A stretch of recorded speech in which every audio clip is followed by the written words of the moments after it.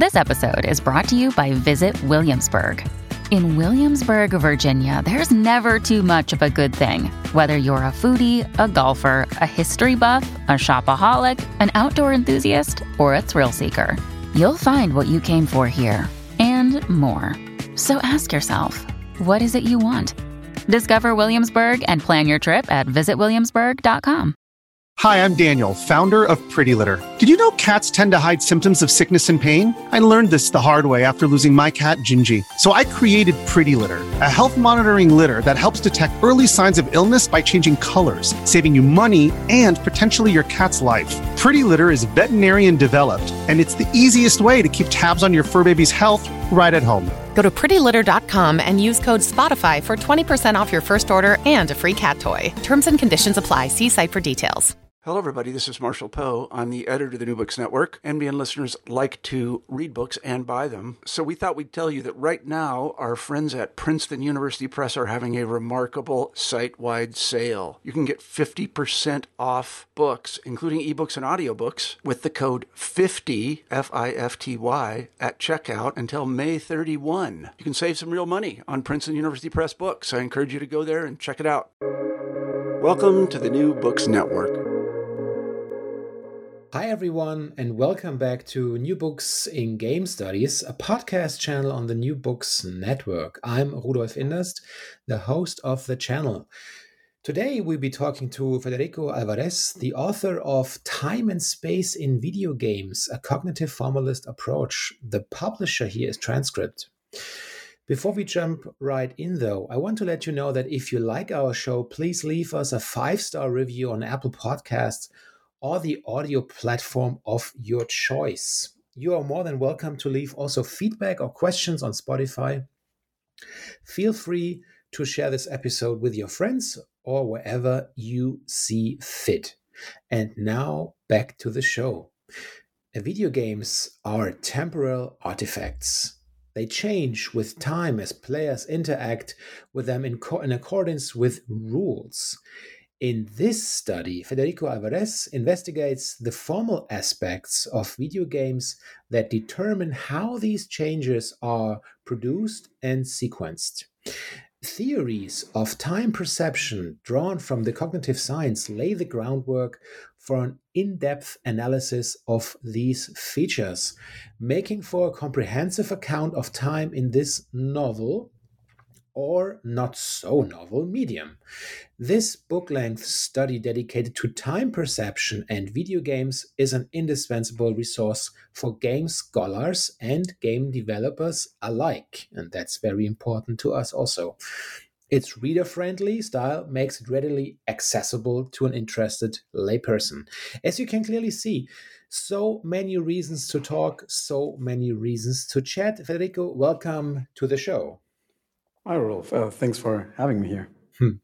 I wonder if you could begin our conversation by telling us a bit about yourself. Yeah, sure. I don't know where I should start, but I was born and raised in Argentina. That's where I studied. And I studied what could be translated maybe as media studies. We call it something different there. Was film, television. And there also I studied visual arts. And after my studies, I was active a little bit as a media artist for a while. That was actually my goal when studying, like becoming doing television, film, media art, stuff like that. But then my MA, when I did my what would be the equivalent of my MA thesis, I sort of, it sort of scratched an itch, and I think I got I liked doing research more than I expected to. So after a couple of years, I decided to return to academia and start my PhD. And, making a long story short, I came to Germany and started my PhD at the University of Cologne with Benjamin Weil. And later I also, Professor Benjamin Weil is at the University of Cologne in the Department of Media Culture and Theater. I hope I got that translation right of the name. Medienkulturwissenschaft und Theater for the German speakers. And then soon after, Gundolf Reiermuth here at the Cologne Game Lab where I'm right now became my second advisor. So I did my PhD as a cooperative project between those two institutes, the Cologne Game Lab of the University of Applied Sciences in Cologne, I'm talking about. And that PhD was what became the book we're going to discuss today. Yeah, the time and space in video games. And after that, I was done with that in 2018. The book came out in 2019. So I'm already, into the postdoc phase quite a few years in. And so I went, from training, I'm a humanities scholar. But I then, my first postdoc moved to the natural sciences and worked also on the topic of time in video games, but experimentally with experimental psychologists, neuroscientists, testing how we can manipulate the perception of the passage of time with virtual environments. After that, I was for a year coordinator of a project called ICIDA, Innovative Solutions to Eliminate Domestic Abuse.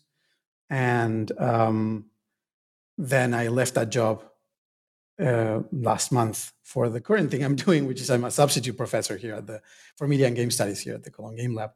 So that is that's the brief, I think, story of my academic sort of career so far. All right. So, of course, we have to check for your Ludo Street credibility now. So, please tell us, what's your favorite game and the one or even the ones you are playing right now?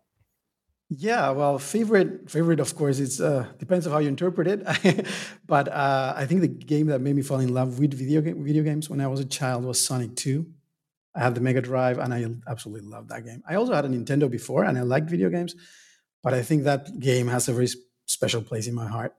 But I also put up there with Sonic 2 Portal. It's a game that, of course, came out much later.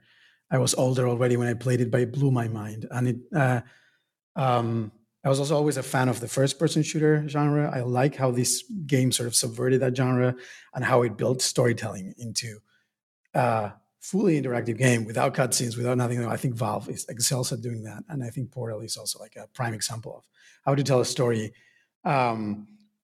without, cutscenes or any other tools, but the tools that the video game medium, the interactive tools of the video game medium give you. So I think that game's probably at the top of my list. Yeah, right now. Or have you heard about Half-Life 2 Part 3? Just kidding. Right. Yeah, that would be nice. And waiting anxiously for whatever. I mean, Alex was amazing. For all of us who were waiting for something to happen with Half-Life for so long.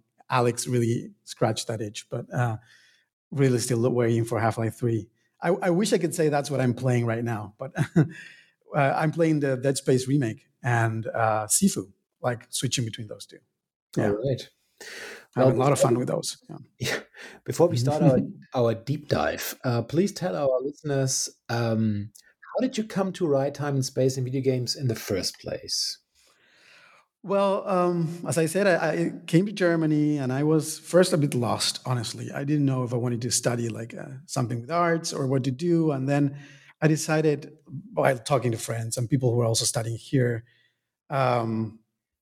that maybe it was a good idea to do a PhD and get back really into academia, like full on. And during my MA studies, it was a combination, I think, of interests that led me to this particular topic. When I was writing my MA thesis, I wrote it on the sort of the intersection of the art world and hacker history and hacker ethics. Hackers understood in the sense of technology enthusiasts, not this, the more popular way of seeing the term, which is like, I don't know, like this cyber criminals or something, or perpetrators, but technology enthusiasts that really helped in the 60s and 70s and 80s develop the medium of the computer, or the computer technology further. And they developed what could be considered the first video game, or maybe one of the first video games, Space War. And by studying that history and researching that history, I also bumped into the game studies literature, which was unknown to me until then, pretty much. We're talking about 2007, 8. So the game studies field was very young. And also in Argentina, I think it hadn't made any waves yet, or very, very little waves in Argentina. So I hadn't come across that in my studies. So I realized, oh, there's a whole field that studies games. This sounds something like I would be into, So I approached Benjamin Baal, who was just started as a professor, junior professor back then, the Institute for Media Culture and Theater at the University of Cologne, and just said, hey, I would like to do a PhD. How about you are my supervisor? And I had other ideas in mind at the moment.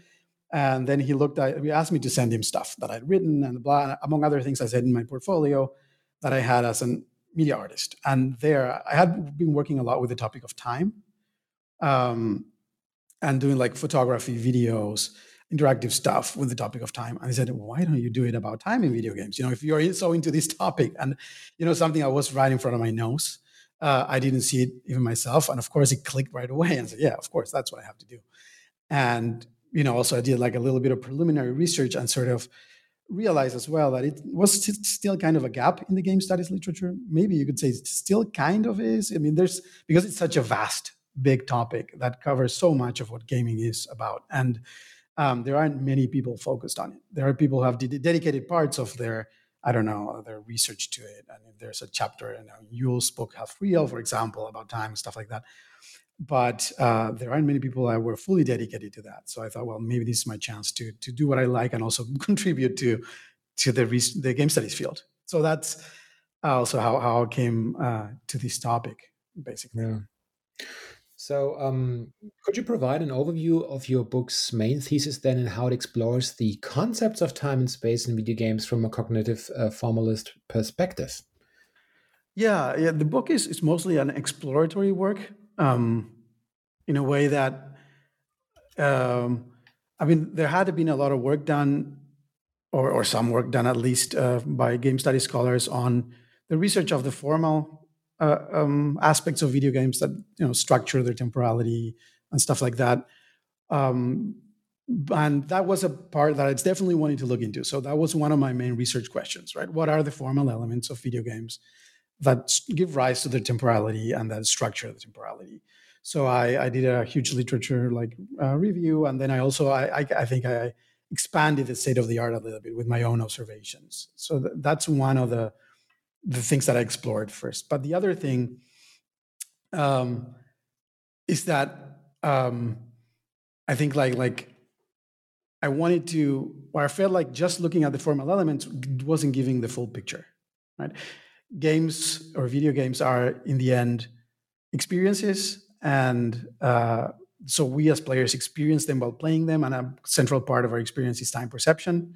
And so to really understand what these formal aspects are doing while we're playing, I thought, well, I have to bring in the psychology of time, or it could be even phenomenology, philosophy, something about how we perceive time. And I was always fascinated by cognitive science, and that was what was also informing my artistic practice before.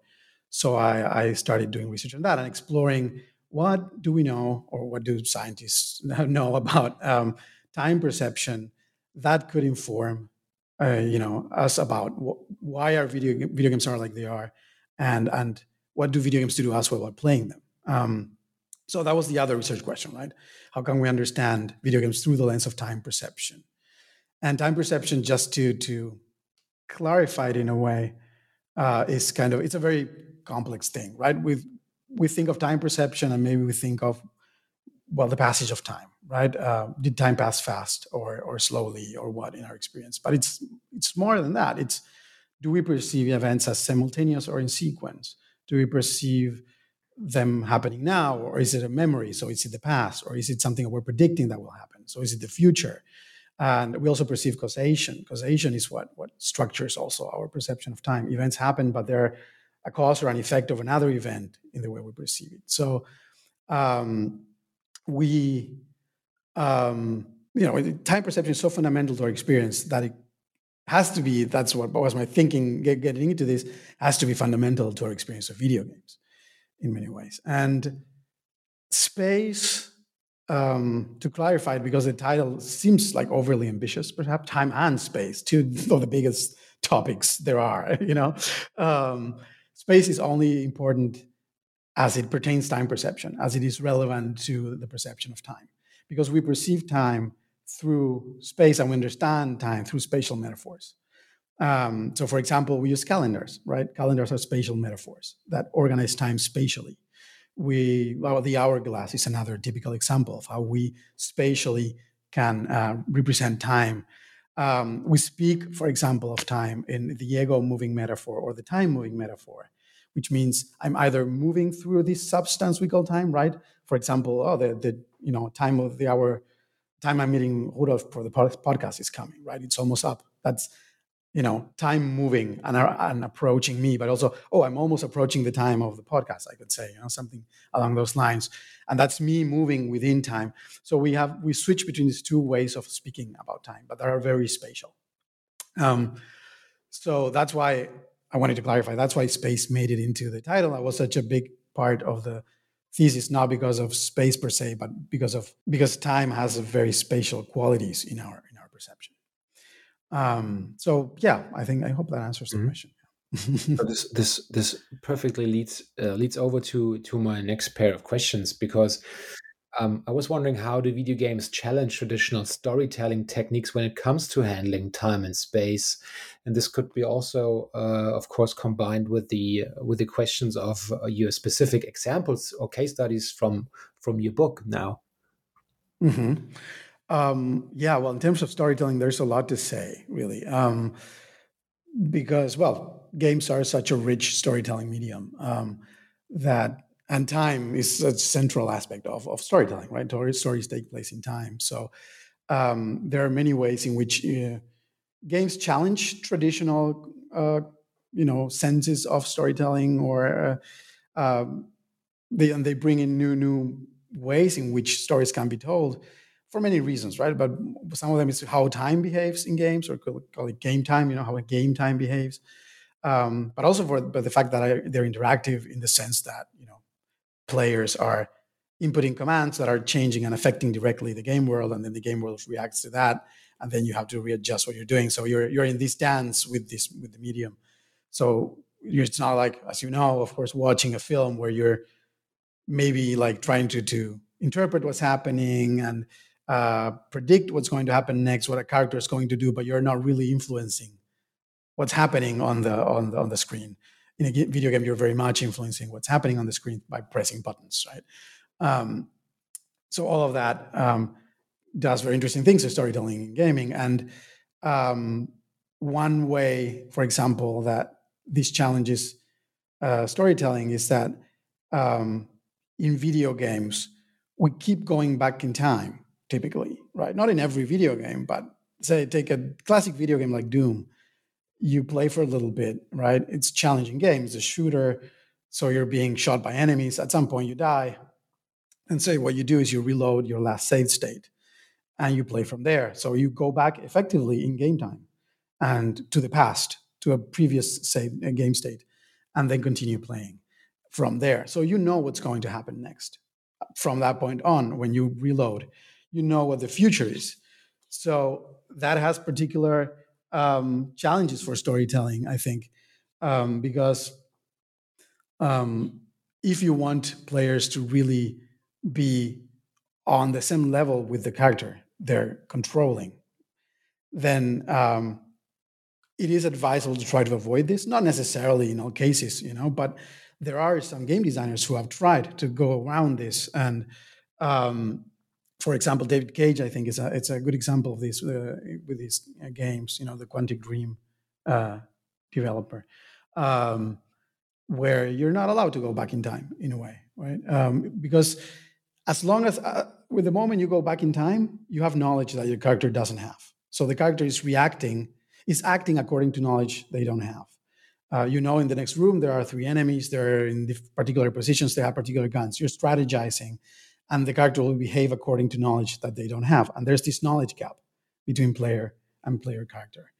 And this is what I argue, and I don't think it's a big problem in a lot of games. In Doom, for instance, I don't think it is a big problem because it's a game that doesn't emphasize storytelling and character development. It's more of a ludic game.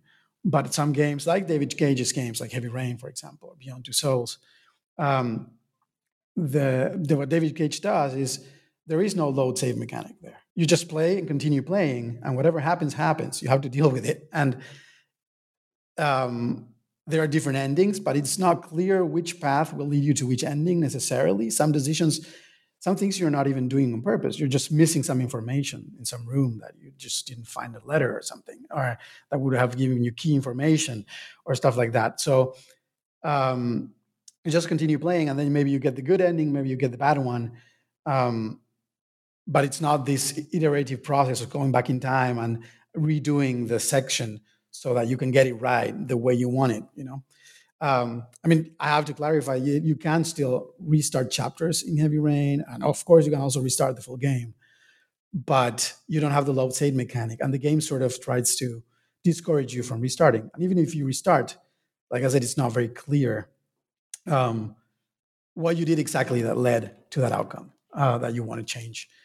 So this is one way, for example, right? And there are many, like what I've called in my book, solutions to this paradox that's produced by this knowledge gap between player and player character. The paradox being that the player character behaves according to knowledge that they don't have, and that's one of them. Yeah, but other solutions, maybe, for example, that characters have the power to rewind time. This is also happens in a game like Life is Strange, where you have this capacity to go back in time and redo what you did, but now it's framed as part of the fictional world. It's diegetic in a way, right? So this character, Max, this teenager, has the power to rewind time and then make new decisions according to information that she acquired in the, quote unquote, future.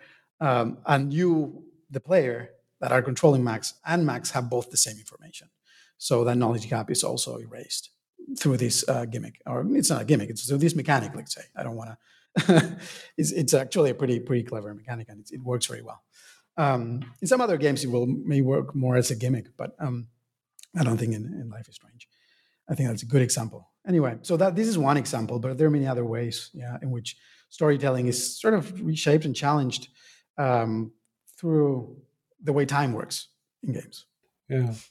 So I do wonder, which kind of role do player agency and interactivity in general play in the cognitive formalist analysis of time and space in video games? I mean, how do players' choices impact their perception of these very elements? Mm-hmm.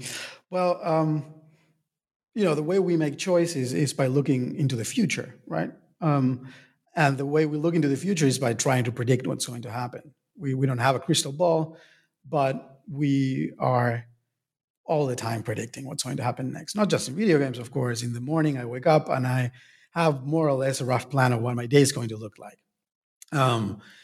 And you can zoom out, you go to your calendar, you have a plan for your week and your month and so on. We're always trying to do this and predict and organize our future in a way to make it more controllable, approachable, and not chaotic. So, but games like to play with this, and in a way to play with the player in many ways. And so in all games, you're always predicting and always trying to make decisions based on this idea of, okay, what's going to happen next. And like I said before, you can go back in time. So you have in some games, in a lot of games, very accurate information of the future. So you're always predicting what's going to happen next. So your agency is very much informed by information about the future. So that's how video games also differ from real life, right? I don't go into my day knowing exactly what's going to happen, but in games it's like, many have, and I do it myself as well in the book, have made this analogy with the movie Groundhog Day, where Bill Murray, the character Bill Murray plays, is stuck in this time loop and he's reliving the same day over and over and over. He knows at some point exactly what's going to happen in that day perfectly, and he can predict every single thing that's going to happen in that day in the little town on Punxsutawney where he is. Video game players have more or less that experience in similar ways. It differs in other ways, but it's this experience of, I know exactly what's going to happen next because I've already done it. I've already experienced it. But for example, I have one chapter dedicated to the game Resident Evil, because I think that's one good example of how games can toy with this idea of research management, prediction, and planning, because they play with our time perception in a very clever, interesting way. In Resident Evil, as you may know, it's a survival horror game, and you're trapped. I'm talking about the first one. You're trapped in a mansion, and there are zombies there, and you're pretty much alone. Every now and then you cross another character, but pretty much alone. It's a very scary situation, very tense, scary atmosphere. That gives you this let's call it the visual and audiovisual layer of the game. Put you in a sort of state of mind that it's tense. It's you're scared and you're jumpy and you tend to be impulsive when you're in this state of mind. You're afraid when you're very emotionally aroused. There's a lot of research also shows this. You tend to be a lot more present focused when we're in states of mind like that. It doesn't matter what the emotion is. In states of emotional arousal, whether it's fear or love or whatever, makes us more impulsive. So the game puts you like that with this narrative framing, this setting, this audiovisual layer, and also through the mechanics in some way, because our characters are pretty weak and they die easily in a way. And what we have to do is, make decisions according to this. But the best way to survive in Resident Evil, being a survival horror game, is to be very thrifty and very,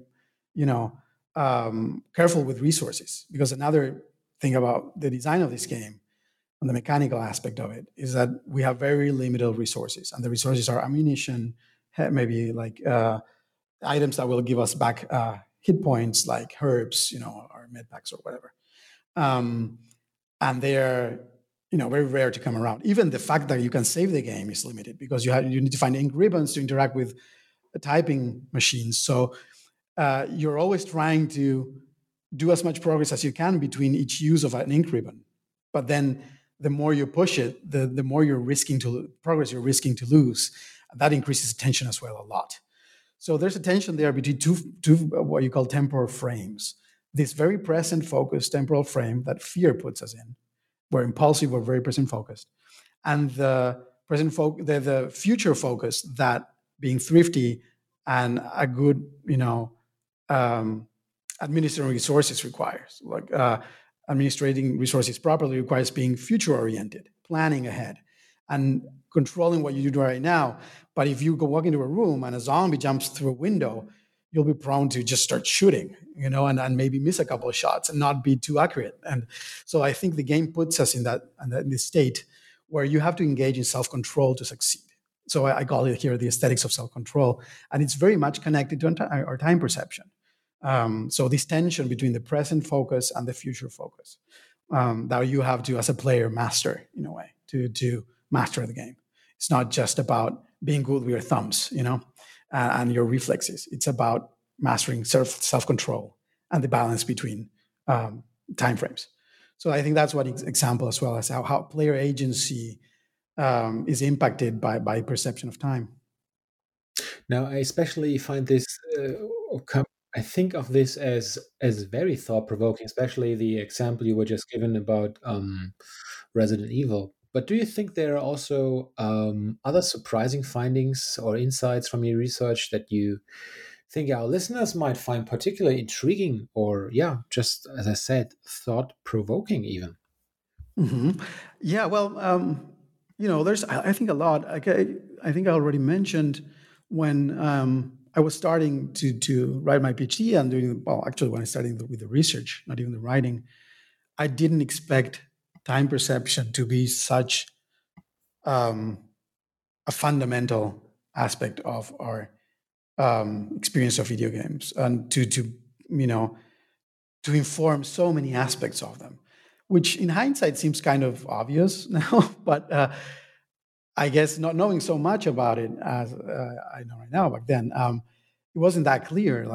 So that was the thing that surprised me in the end. I ended writing about more things than I expected to, more aspects of games than I expected to because of this. And I think one aspect that I didn't expect, for example, to end up writing about causation in the end. I knew they was somewhat connected, but I thought, well, maybe it's one step removed from what I'm trying to do, and I can leave it away. But in the end, I started writing I ended up writing a chapter on causation because, of course, time is, we see event A, then event B, event C, and then we create a sequence. But that sequence is not just random events happening in a vacuum. A lot of these events are connected. And the way they are connected in our perception is through causation. And that's the way we make sense of video game worlds as well. I press a button, Mario jumped. Okay, now I know there's a causal connection between what my thumb's doing and what Mario's doing. But also there are causal connections between the entities within the game world, right? Is Mario jumps and it lands on a Goomba, then it kills it. And like, by this process of trial and error, and that then we start unveiling the causal networks, that are ruling these games. But there are also other interesting ways in which causation affects our perception of games. And it's like, I call it in the book the freedom versus urgency problem. And I think intuitively, I think a lot of us have come across it. It happens mostly in big open world games. And when you play, for example, let's say The Witcher 3, you have this huge open map and you can go pretty much wherever you want and do a lot of side quests, right? They can horse races, destroying monster nests, bandit outposts, whatever. You can play a game of cards, called Gwent and stuff like that. But there's also a main quest. You have to save Ciri, a woman who's kind of like a daughter to you, is being chased by the Wild Hunt, this group of dark elves or whatever, and she's in imminent danger. So the main story gives you a sense of urgency, whereas the rest of the game tells you you're free to explore, and Ciri can wait. You won't. You can play another game of Gwent, and I didn't realize that I had intuitively felt that made some noise. This clash between the urgency that part of the game's is conveying and the freedom that the other part of the game is giving you. And the reason I think that makes noise, it's because of our sense of causation. And there's a great theory by Leonard Talmy, I think it's Leonard Talmy, a linguist, that basically explains through language how we perceive causation. And this has also been tested empirically by psychologists. And he says, well, we see a lot of patterns. We have a little script in our head, and we just look for these patterns in the world of causation. Some of these patterns are, I kicked the ball, so the ball flew away, but other patterns are about letting things happen. All right, well, I took off the plug from the bathtub, so the water was able to flow. The water wants to flow. This plug is not allowing it, and I take it away. Now I allow it to flow. And these are called letting patterns. And what's happening is when we're not running behind Ciri trying to find her as fast as possible, in our minds, there's a letting pattern that we're noticing intuitively. Oh, I'm maybe letting Ciri get caught by the Wild Hunt because I'm not, urgently looking for her. So that's how it was a nice surprise in a way as well, how causation also influences both the narrative and the mechanic layer of games, and this disconnect that I was feeling as a player. I still loved The Witcher 3: The Wild Hunt. It's one of my favorite games of all time. I'm not saying this is game ruining, but it's interesting to know what's happening there, maybe to try to find workarounds. And I think Zelda Breath of the Wild did it beautifully with, the calamity just already happened. And you have to try to fight Ganon and take him away. But first of all, try to level up, discover the world, and exploration was part of the quest, and everything you do contributes to Link becoming more powerful to defeat Ganon. And since the calamity already happened, it's not as urgent. So there are many ways, but being conscious about these patterns that we're projecting onto the world, I think can help us understand also these sensations, these feelings that we experience while playing games, and why sometimes some things make a little bit of noise. So that was one thing that surprised me, and I think may surprise the reader as well. Now they know about it, but readers that haven't heard this podcast. So looking ahead, I wonder, how do you see the study of time and, of course, then also at least a little bit of space in video games evolving, and what new directions or questions do you hope future researchers will explore in this particular field? Yeah, well, the connection of time and space is a really fascinating one, and I think there's a lot of potential to try to, with virtual spaces, to study this relationship, because virtual reality, for example, it's a very immersive technology. It gives you a strong sense of presence in that space. And I've done some studies about this. So I've sort of firsthand already had like a taste of it, and I think it's a great tool to create all sorts of different spaces, compare them, and see how they affect time perception. In a way, I love a quote by a physicist. He's called Julian Barbour, and he said this in the context of a discussion about the physics of time, but I'm completely taking it out of context because I think it explains beautifully what the brain is doing. And he says that unlike the emperor dressed in nothing, time is nothing dressed in clothes. And I can only describe the clothes. He's talking about the emperor's new clothes, this fable by, I think, Hans Christian Andersen, where this emperor thought that he was wearing this beautiful garment, and the people couldn't see it, because they weren't smart enough to see it. So he's like, of course I'm smart enough to see it. And he was actually naked and walking around town naked. But Barbour flips it and say, well, time is not the emperor dressing nothing. Time is clothes without an emperor, in a way. I can only describe the clothes. And that's what the brain does. And the clothes are space. This clothes, this space we're looking at in real world, but also virtual space, it's our temporal garments, in a way.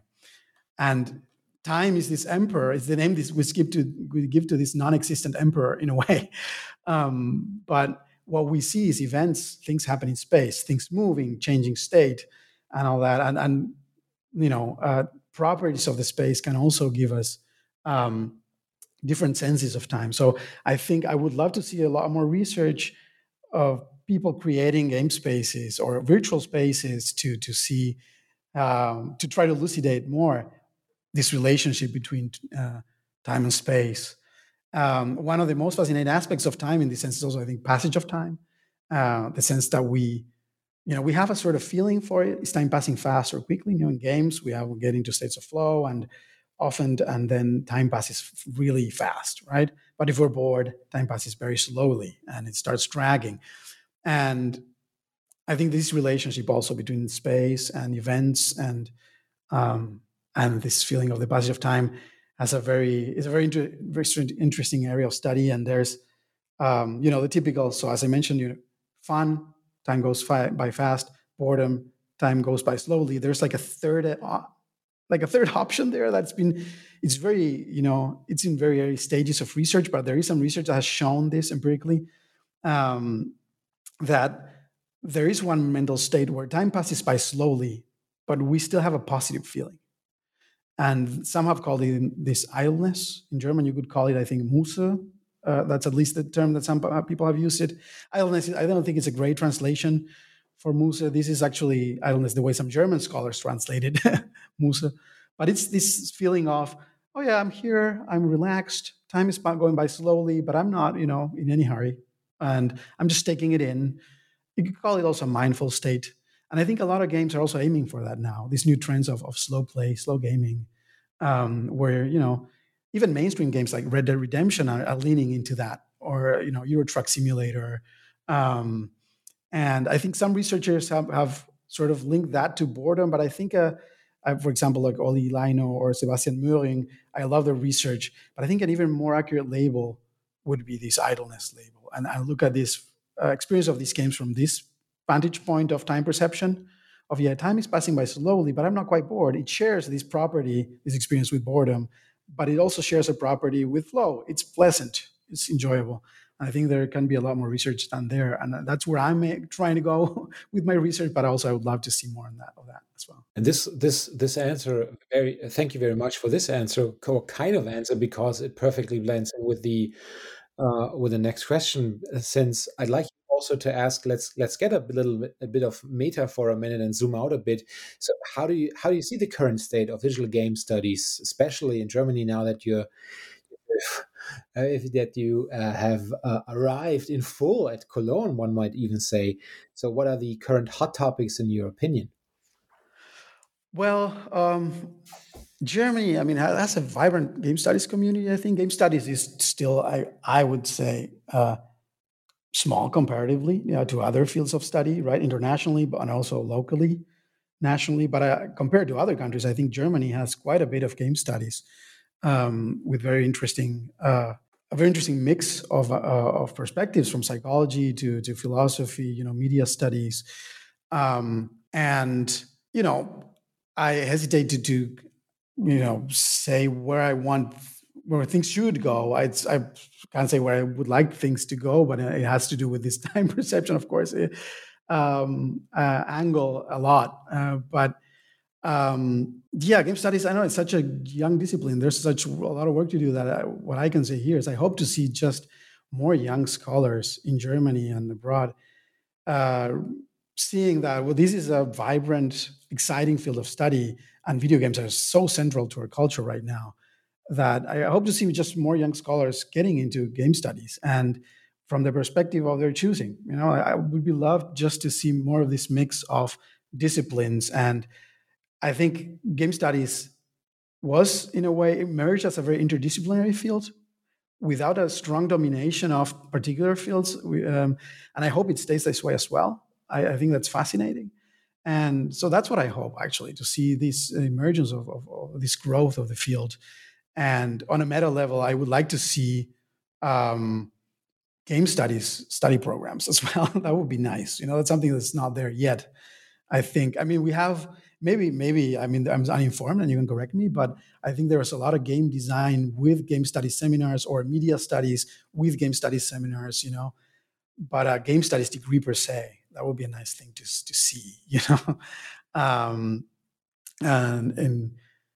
so I think Germany has the potential to get there. It's one of the countries where the community is vibrant and big enough that it could have the political, weight to manage to do that at some point. But yeah, I don't know. I think maybe I got too meta, but I don't know if this answers your question. There's always some room for a beacon of hope. The light of the Yeah. because I exactly feel the same. I mean, let's see. If for your next book is only a matter of time, I guess. So we can regroup and re-chat about this. So let's see how far we have become then.